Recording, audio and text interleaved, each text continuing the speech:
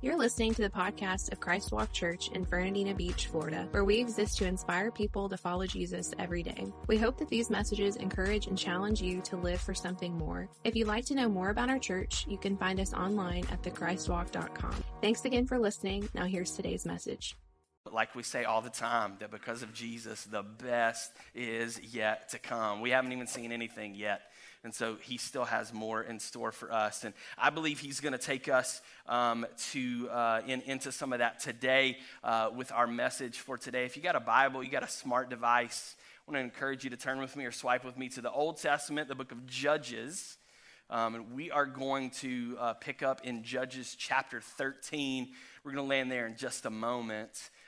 Today we're in part 7 of a series called Heroes of Faith, where over the past several weeks we've been taking a look at the various characters from the scripture that God used in extraordinary ways by highlighting both their strengths and their struggles, their setbacks and their successes, in the hopes of uncovering some nuggets of truth that when we apply those truths to our own lives will position us to be used by God in extraordinary ways as well.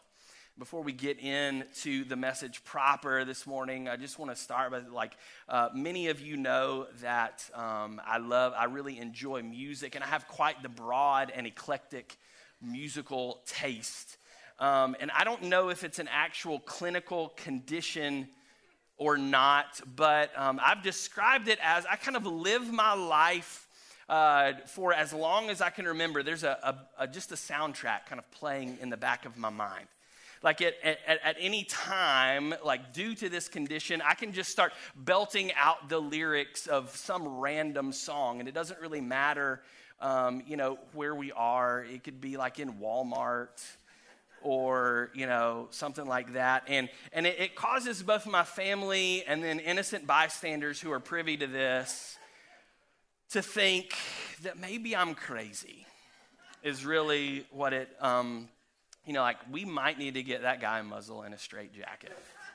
And no amen from my wife? Nothing? Okay, that was your opportunity right there, and you just wasted it. But at least part of this I can justify, because my brain will often connect something that I'm experiencing in the real world with a song that I've heard over the course of my lifetime or perhaps beyond. And I'll just start singing it. For example, this past week, Sarah and I, we were getting ready to go out to dinner with some friends.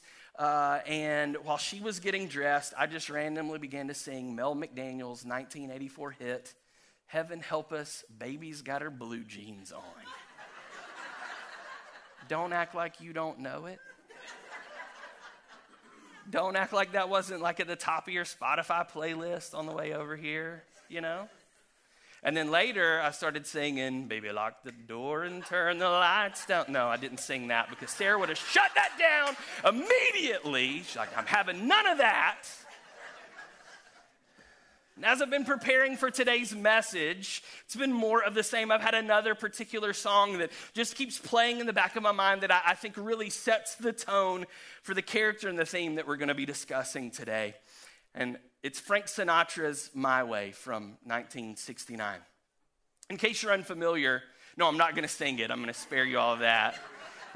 Some of you were getting really excited. I saw some people leaning out to the front of their seat. I think it was really because they were about to run out the back door more than anything, because I sing at one volume loud.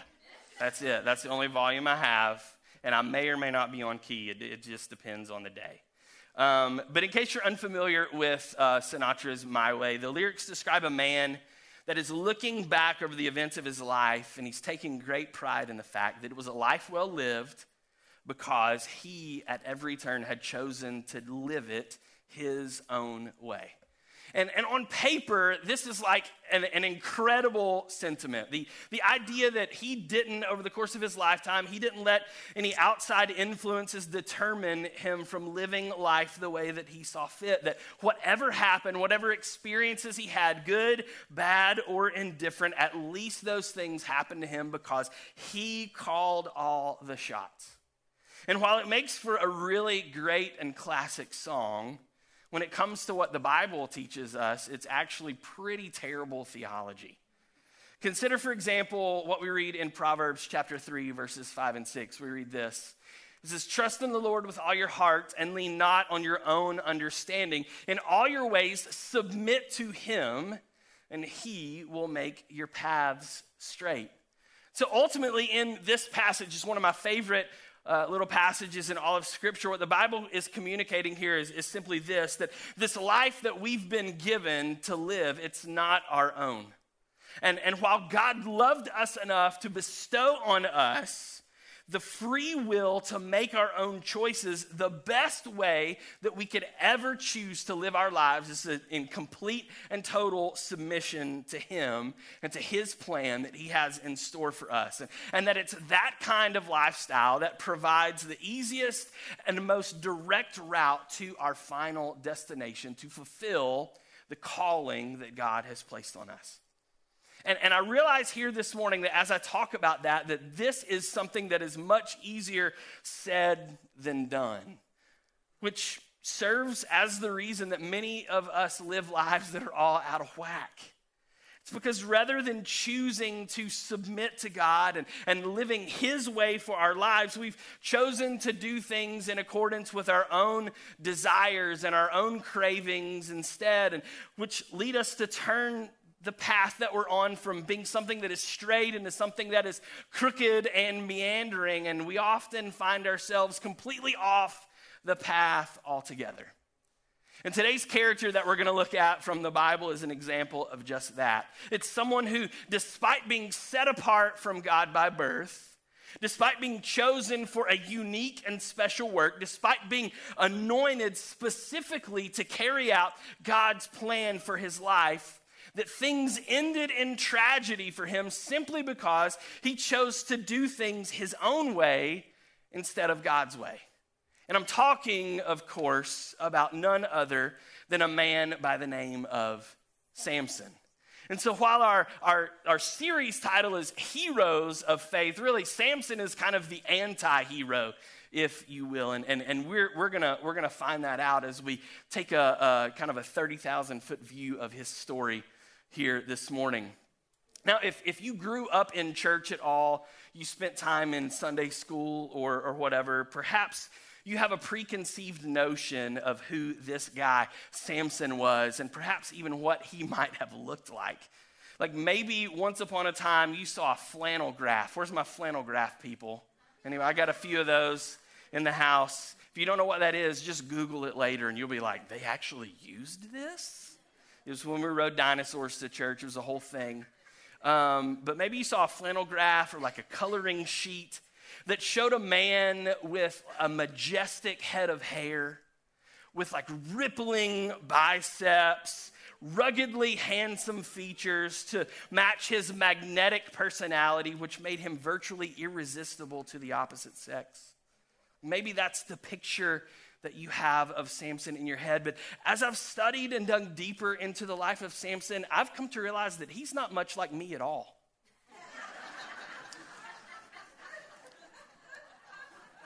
Some of y'all will get that on the drive home. That's okay. Consider first Samson's long hair. It wouldn't have been cut or trimmed from birth. And this is in accordance with his Nazirite vow. We'll talk more about this later. But it was a special consecration of a person to the Lord. And you can read more about this in Numbers chapter 6, what the Nazirite vow was all about. And for someone who took the Nazirite vow, they would not cut their hair, they wouldn't touch dead bodies or dead things, and they wouldn't eat or drink of any fruit of the vine. And so those keys will be important to Samson's life later, and we'll kind of dig into that here in a little bit. But I mean, you consider like from birth, like dude hasn't cut or trimmed his hair. And there was no such thing in this day and age as like Vidal Sassoon or Paul Mitchell. There was no VO5 hot oil, you know. Some of y'all remember that? His hair was probably disgusting and matted, and there were probably like leaves and stuff in it. Like, it was gross, y'all. All right? And so that kind of myth buster, that busts myth number one about Samson. Secondly, let's consider his relationship with the opposite sex. Now, in these 4 chapters that kind of encompass Samson's life here in the book of Judges, we see him come in contact primarily with 3 women that he is romantically involved with in some capacity. The first is a Philistine woman from the city of Timnah, and he had his parents go and set her up with him. The second is a Philistine prostitute, which he was having to pay for. And then the third is a Philistine by the name of Delilah, who only paid him any attention because she was in cahoots with the Philistine men who wanted to capture and overthrow Samson to exact revenge for things that he had done to them previously. So he wasn't quite the ladies' man that we may think that he was. And then finally, let's take into consideration his strength, because this is probably, like me, the thing that he is known most for, right? At first glance, a lot of us, we think that when we're reading the story, we think that it's really that his hair is the source of his strength, but his hair is actually symbolic of, as I mentioned before, this Nazirite vow that he has taken that has consecrated him unto and connected him with the Lord. But it was actually the Spirit of the Lord that was the source of his strength. We see this no less than 4 times over the course of Samson's story, that the Bible is explicit in its communication that it was the Spirit of the Lord that came mightily upon Samson, allowing him to conduct these various feats of strength, some of which we'll talk about here in just a minute. And so to me, as I look at Samson, I think it's really less impressive if he resembles like the world's strongest man. It's a whole lot more impressive if he's like just a regular dude with a dad bod, right? That the Spirit of the Lord comes on and then all of a sudden he can do like this crazy stuff. And so like that's probably like what we're dealing with. It's not a guy with like beautiful hair. It's probably long and matted and gross. He wasn't good with the ladies. He's not like, he's not a bodybuilder or anything. He's just some guy. But yet the Lord has chosen him even out of the ordinary and said, this is my man for this time, for this season, for this special work. But Samson, he is unable to connect all the dots and he ends up messing it all up. And so we read Samson's story in the Old Testament book of Judges beginning in chapter 13 and it concludes in chapter 16. And this is a time period in the nation of Israel before God has placed kings to rule over them. And if you've never read the book of Judges, I would highly encourage you not just to go back and read Samson's story, which we're just going to kind of take a glimpse at this morning, but read the entirety of the book of Judges. There's some crazy stuff going on in the book of Judges. There's a man that dies on the toilet.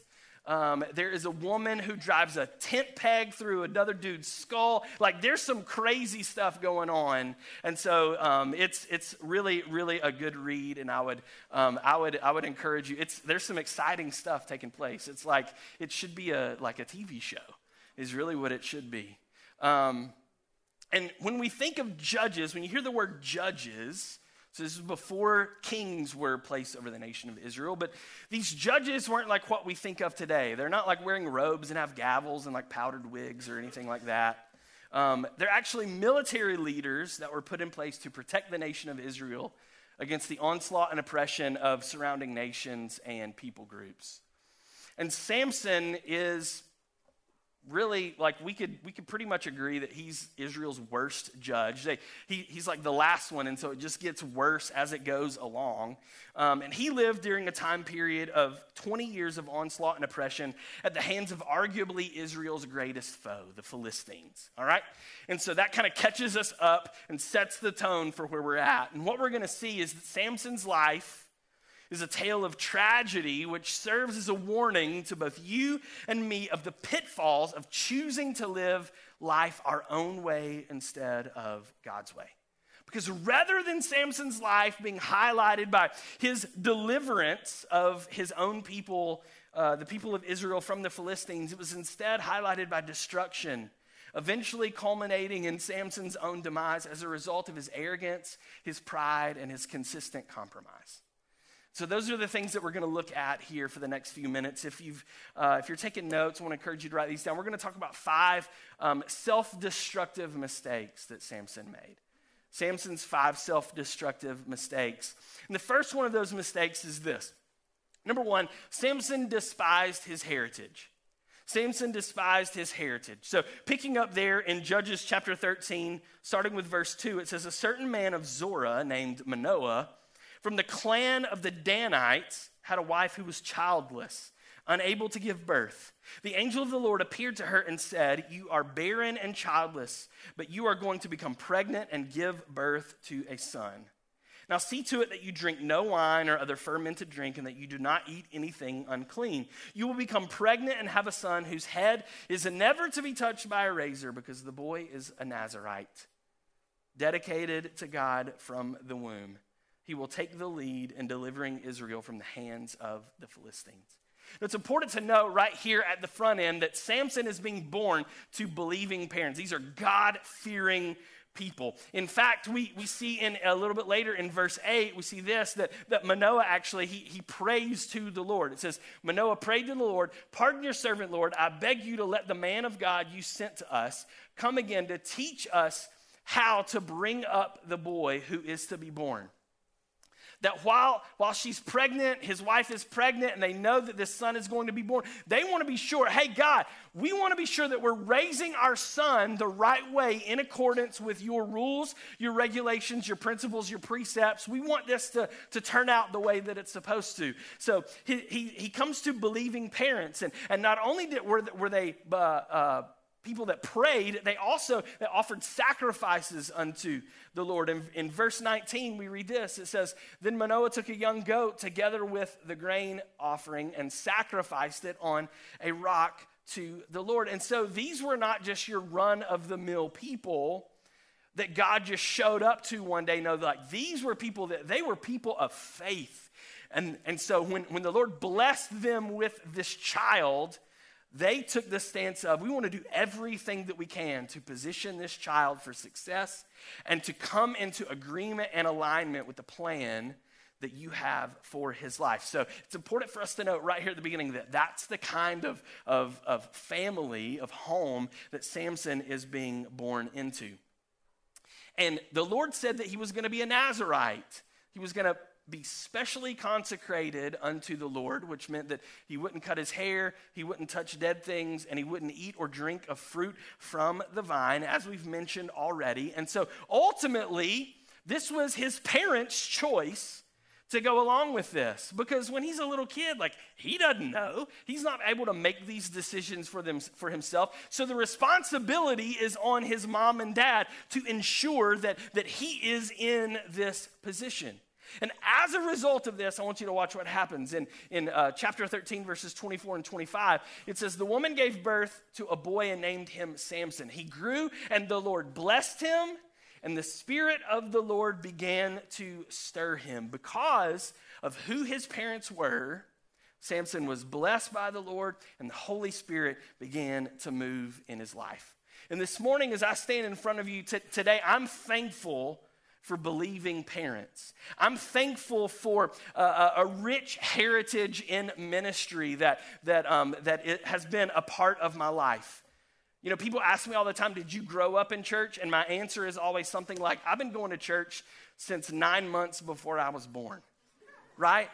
Like when I was a kid growing up in my parents' house and my grandfather was my pastor, if we were having church, if something was going on at the church, if the door was open and the lights were on, we were there. That's just how it was. And some of you are here today because you had a praying mama, right? Like that's how some of you made it to where you were today just because your mama would not give up praying for you, and you've been through some stuff, and maybe you've gone away from the Lord and you've come back around again. Some of us are here today just because we had parents who said, we're going to grab a hold of God for our family, and we're going to set that example. There's a lot of people, though, that are not in a right relationship with the Lord today because they've turned away from commitments they made as a child, or they've turned away from the way that they grew up and the things that were invested in and poured into them. And maybe some of you are here today or watching with us online or whatever, and you might say, that's not how I grew up, you know? My family never went to church. Like, it's by the grace of God that I'm even connected. It's by the grace of God that I even have a relationship with him. And if that's not your story, then I just want to encourage you, there's no time like the present to begin to establish that kind of heritage and legacy for future generations. Like, just because it wasn't the thing that the heritage that you were born into doesn't mean that you can't establish it for what is yet to come and the generations that are coming after you. Proverbs 22:6 tells us this. It says, start children off on the way they should go, and even when they are old, they will not turn from it. That's a promise that we have from the word of the Lord. Now, I want to talk to some parents here this morning. I'm a parent. And so I feel like we have something in common. Is it okay if I just speak into your life as a parent really, really quick? Now, there's nothing wrong inherently with extracurricular activities. But somewhere along the line, we've let those outside activities begin to creep in and overshadow what should be the main thing. And it's all really good stuff. It's really good stuff. It's schoolwork and academics. It's travel sports. It's part-time jobs as our kids get older. It's dating relationships. It's hobbies. It's family time that we'll put the label on. And there's all of those things are great things. Don't hear what I'm not saying. But the problem comes in when we allow those things to be the reason that our relationship with God suffers. Or when it's not put in its proper place and we don't properly prioritize that in our life and in our family. I hate to break this to somebody here this morning, but I'm going to have to. There's a strong chance your kid isn't going pro. Okay? Statistically, I've even done the research to prove it. I'm not just saying that. Roughly 853 players, which is equivalent to 0.00075%, make the pros each year out of an original population of 1.1 million high school athletes. So to put that number in perspective, that's about the same odds of you getting struck by lightning at some point in your life as it is your child going pro in sports. I'm not saying it can't happen, it just probably won't. But what I can guarantee is going to happen to your children is that one day they are going to have to stand before their Creator and give an account for how they live their life. And so what I came to ask, what I came to challenge is, in that moment, have we set our kid up for success when that's going to happen? Because they may never get the chance to stand on the podium and get that gold medal or hold that trophy in the air, but they are going to have the chance to stand before God and give an account for their life. So we need to determine how we're going to set our kids up for success. There's nothing wrong with them being really good at whatever it is that they're good at. But when that takes the place of their relationship with God and our focus as a family on that, then something is wrong and out of whack. And we're not doing the things that we should be doing as their parents. Moms and dads, it's on us. It is our responsibility. I believe that more than anything else, what this next generation needs to see is us pursuing Jesus with reckless abandon. The question, are we going to church on Sunday, is something that should never be asked in any of our households, because our kids should already know the answer. Yes, of course we're going to church on Sunday, because guess what? We need each other. We can't do life alone. We got to have this. Let us not forsake the assembling of ourselves together. This is important. And I'm not saying don't go on vacation or like stuff happens, things come up, live your life. But we need to make this a priority. So our kids need to know we're going to church. We're making it a priority. It's something that adds value to our life. But it's so much bigger than that.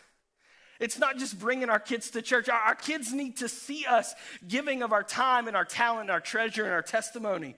They need to experience mom and dad engaged in worship of their Heavenly Father.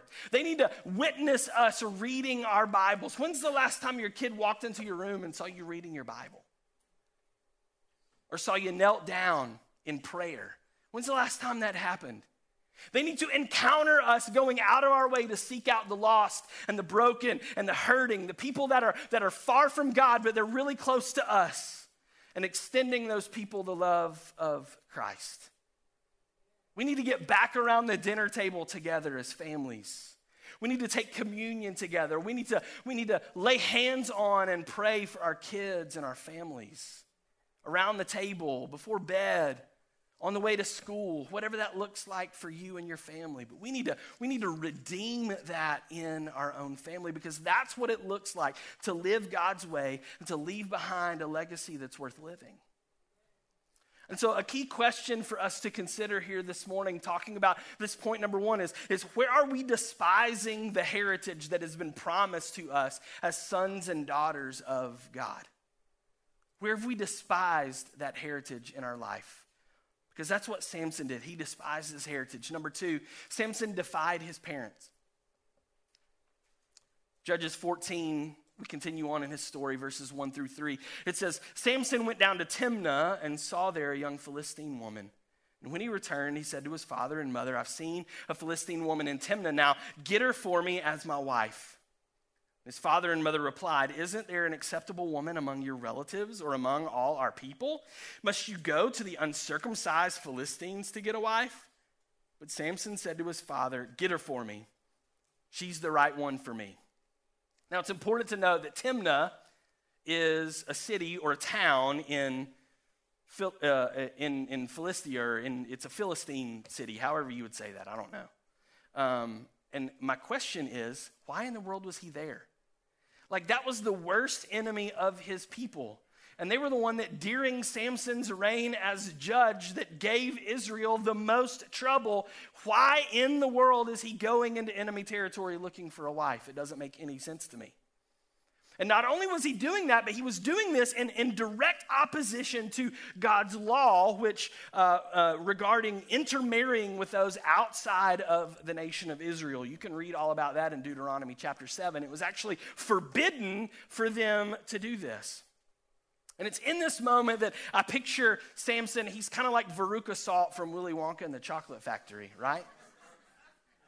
He's telling his dad, I want it. I want it now. You know, I want the golden goose. Maybe he had a British accent. I don't know. I wasn't there. Dadsy, I want the girl from Timnah. You know, might have sounded something like that.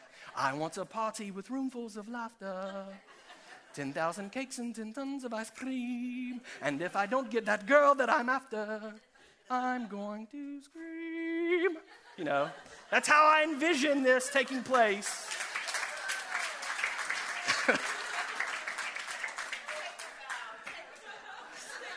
Soundtrack playing in my head, I'm telling you. But he ignored the wisdom of his parents. They said, hey, this is bad news. You don't need to be going to enemy territory. What's wrong with all these ladies over here that belong to our people? But he said, no, I don't care how, I want it now. And just like Veruca Salt fell down the chute and it led to her demise, we'll see how this begins to unravel Samson's life and ultimately lead to his own demise. Ephesians 6, 1 through 3, it says this. It says, children, obey your parents in the Lord, for this is right. I thought all the moms and dads were going to amen right there. I was like just setting you up and nothing. Okay, let's try that one more time. Children, obey your parents in the Lord, for this is right. There we go. Honor your father and mother, which is the first commandment with a promise, so that it may go well with you and that you may enjoy long life on the earth. In other words, son, daughter, if you do what I tell you to do, I won't kill you. That's ultimately what that verse is saying. I can remember when Sarah was pregnant, I used to lay my hands on her belly and I would quote this passage of scripture. I probably should have done it more for Avery. But we get what we get. Love that girl. So the question here is this, it brings up some questions. What places are we going to in our life that we don't belong? Like Samson was in enemy territory. Where have we crossed over into enemy territory? Where have we gotten outside of God's boundaries for us and stepped into enemy territory? Websites, our entertainment choices, friends, bars, habits that we participate in. The list could go on and on. But perhaps even more than that, and what we see here in Samson's situation is, what voices of wisdom are we choosing to ignore as a result of this? That not only have we stepped outside of God's boundaries in our life into enemy territory, but then when that voice of wisdom comes in, we say, no, I don't need that. And we're pushing it to the side, like our parents. What are our parents? Young people, what are your parents saying? What are your parents pushing back on your life with? Or maybe those of you that are married, what's your spouse saying about the position of your life? Or maybe it's a life group leader or an accountability partner. Or what would your pastor say? Or what does God and his word have to say about the way that you're choosing to live your life? See, what happens is just like Samson, we choose to ignore these voices due to our own pride and arrogance because we believe at the end of the day that we've got it under control and that we don't need the accountability. So maybe answer this question right here. Like you don't have to answer it out loud or anything, but like if my blank knew where I was or what I was doing, would they approve or disapprove? If my parents knew, if my spouse knew, if my pastor knew, if God knew where I was and what I was doing, would they approve or disapprove? So the key question with this point is simply this. In what areas of our life are we choosing to ignore the voice of wisdom? Because that's what Samson did. Samson despised his heritage. He defied his parents. Number 3, Samson defiled his body. We continue in chapter 14 with verse 5.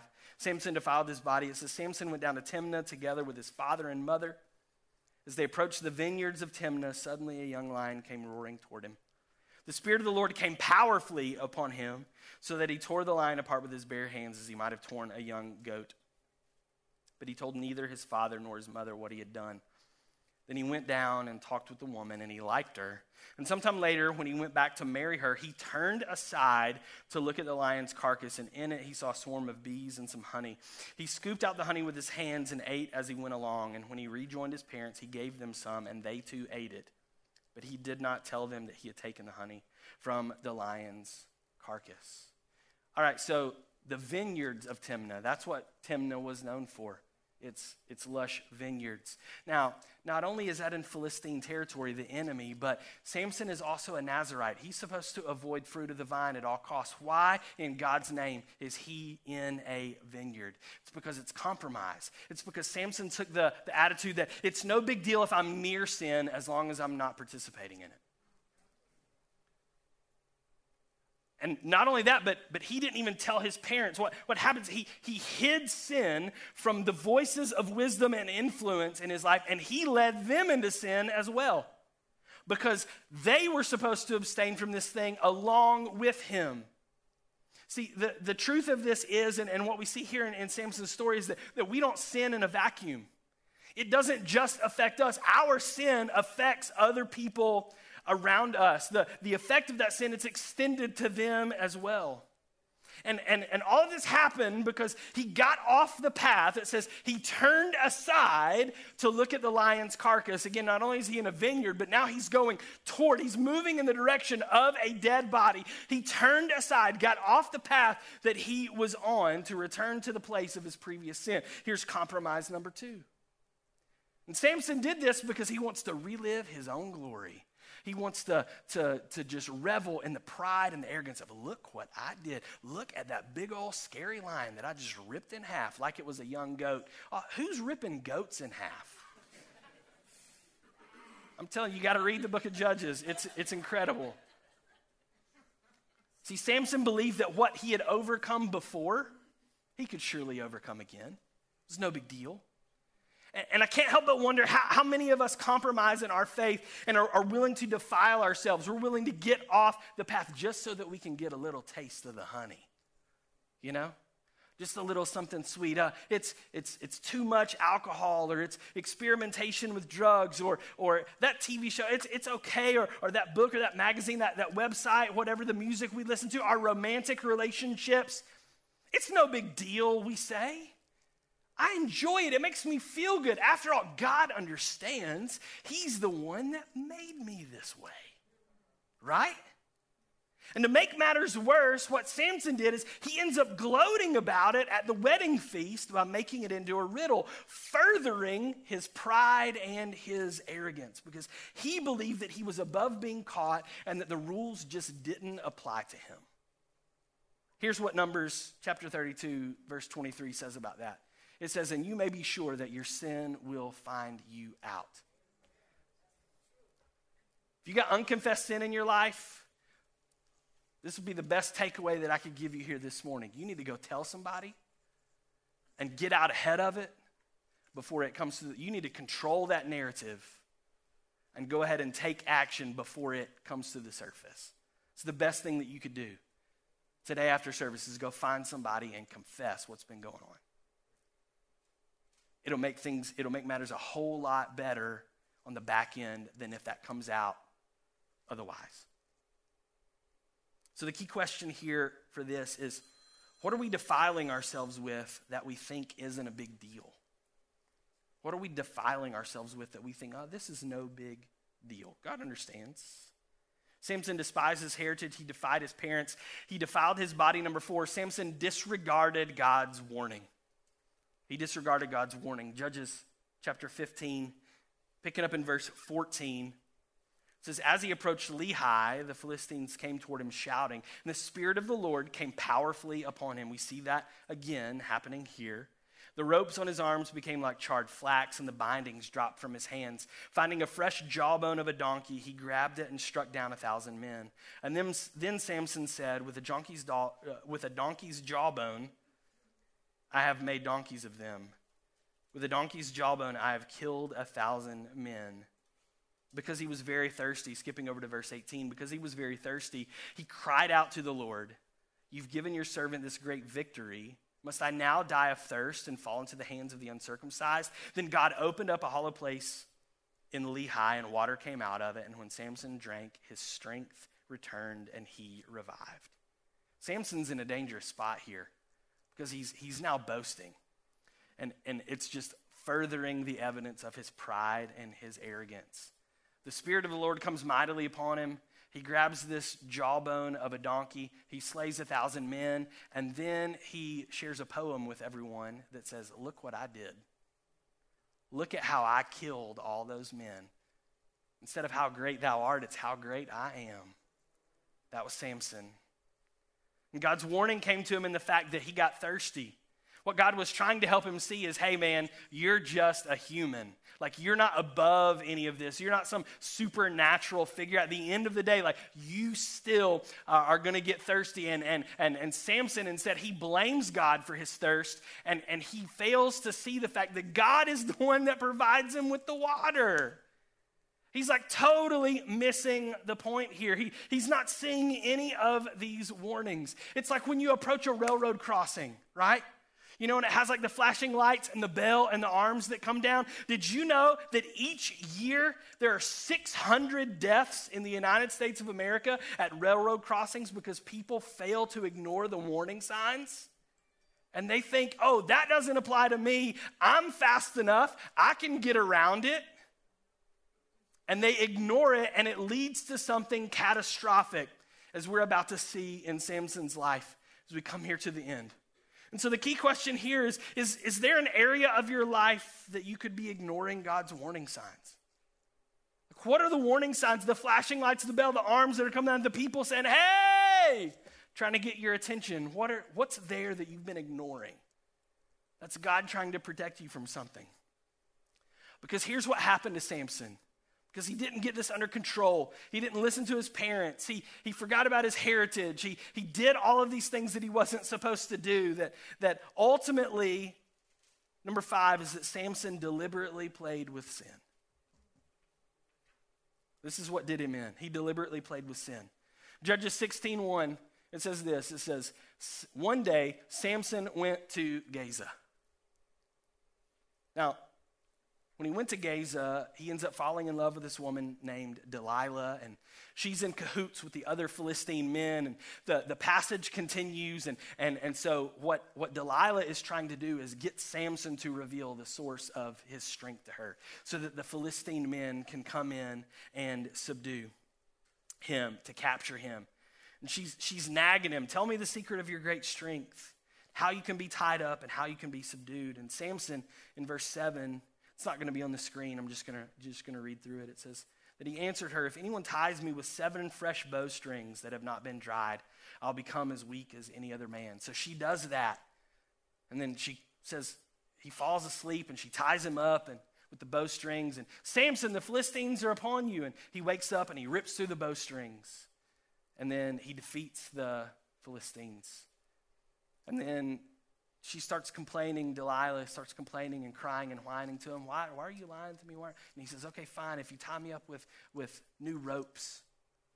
And so she lulls him to sleep and ties him up with new ropes. And then she says, Samson, Samson, the Philistines are upon you. And he wakes up and he rips through the new ropes and he overcomes the Philistines. And so that's twice.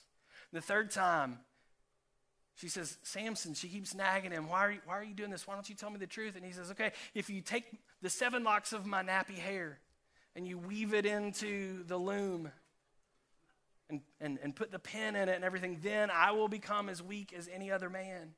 And so she lulls him to sleep and she weaves it into the loom and tightens it with the pin. And then the men come in and she says, Samson, Samson, the Philistines are upon you. And he wakes up once again. And not only does he take out the men, but he breaks down the loom and carries it off with him and everything. And now that's 3 times that she's lied. And so finally she's like, I thought you said you loved me. I thought that this was forever. I thought that this was real. And yet you're withholding all of this. And so he's just tired of hearing her nag at this point. It's because he's put himself in this position. So he finally says, look, it's my hair. A razor has never touched my head. And so she lulls him to sleep. She shaves off his hair. The Philistine men come in to overtake him.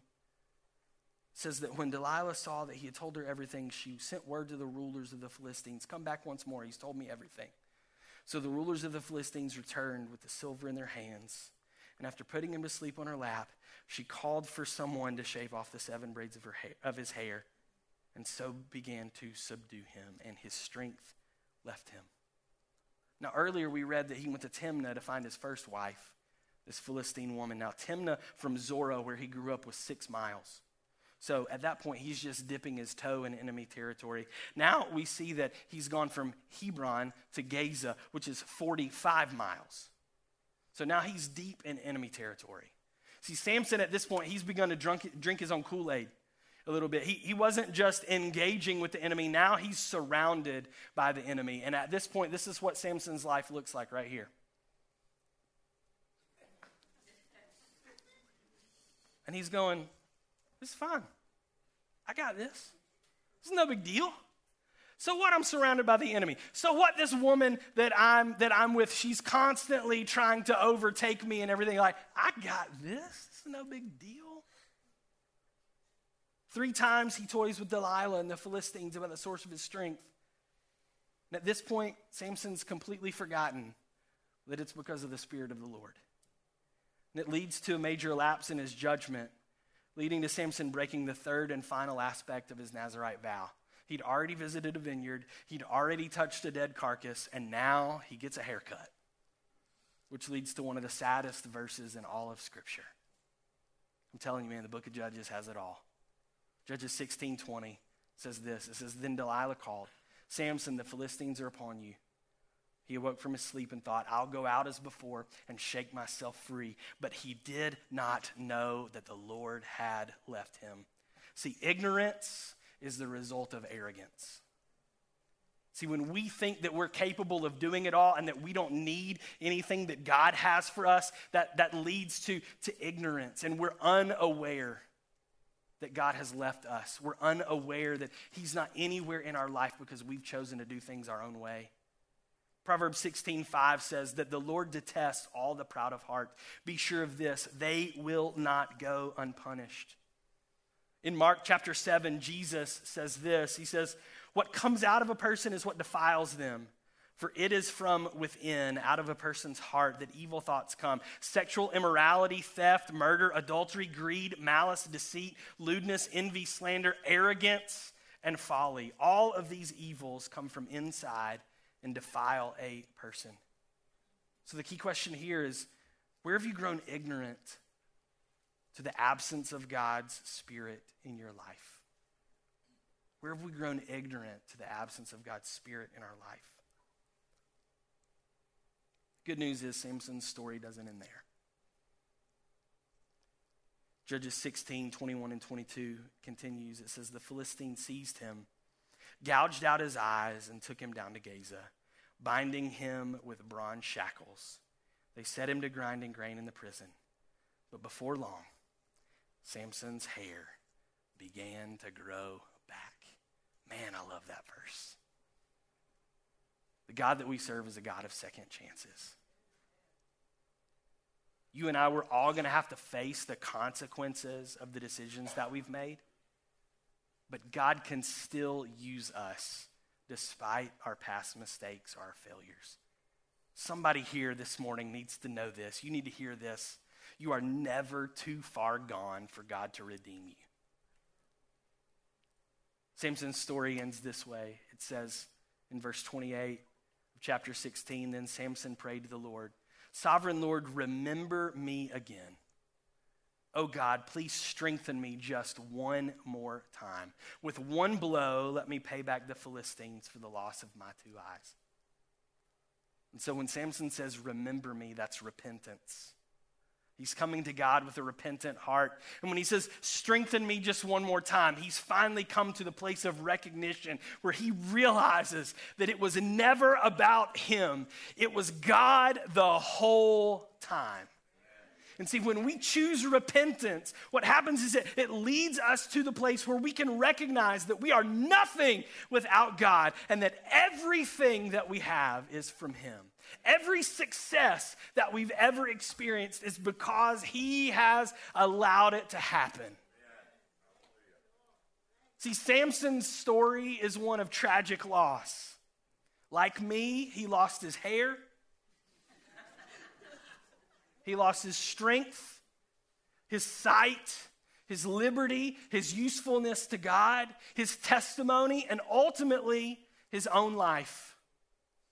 All of this could have been avoided if Samson would have simply chosen to live life God's way instead of his own way. Maybe you're here today and you've chosen to live life your own way. You've been consumed by arrogance and pride, thinking that you're the reason by any successes that are taking place. I would submit to you the fact that one day all of the worldly gains that you've experienced are going to pass away, and you're going to stand before your Creator. And today, he's calling you to no longer live for the things of this world that are just temporary. Those fleshly desires and cravings that you have. And what he's calling you to is instead to live for something more. Something lasting. Something that's eternal. If you're ready to take that step and surrender your life once and for all to the Lord, here in this room, watching online with us today, I want to invite you to pray this simple prayer with me. Can we pray together? Heavenly Father, I admit that I'm a sinner and that I'm lost without you.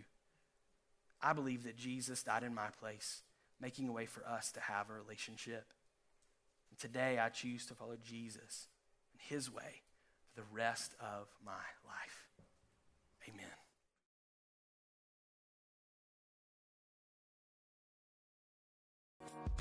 We hope you enjoyed this episode of the Christ Walk Church podcast. Don't forget to subscribe so you don't miss out on future episodes. To find out more information about Christ Walk Church, including our service times, how to connect with us on social media, and the ministry opportunities we have for you and your family, simply visit our website at thechristwalk.com. Thanks again for listening, and don't forget, because of Jesus, the best is yet to come.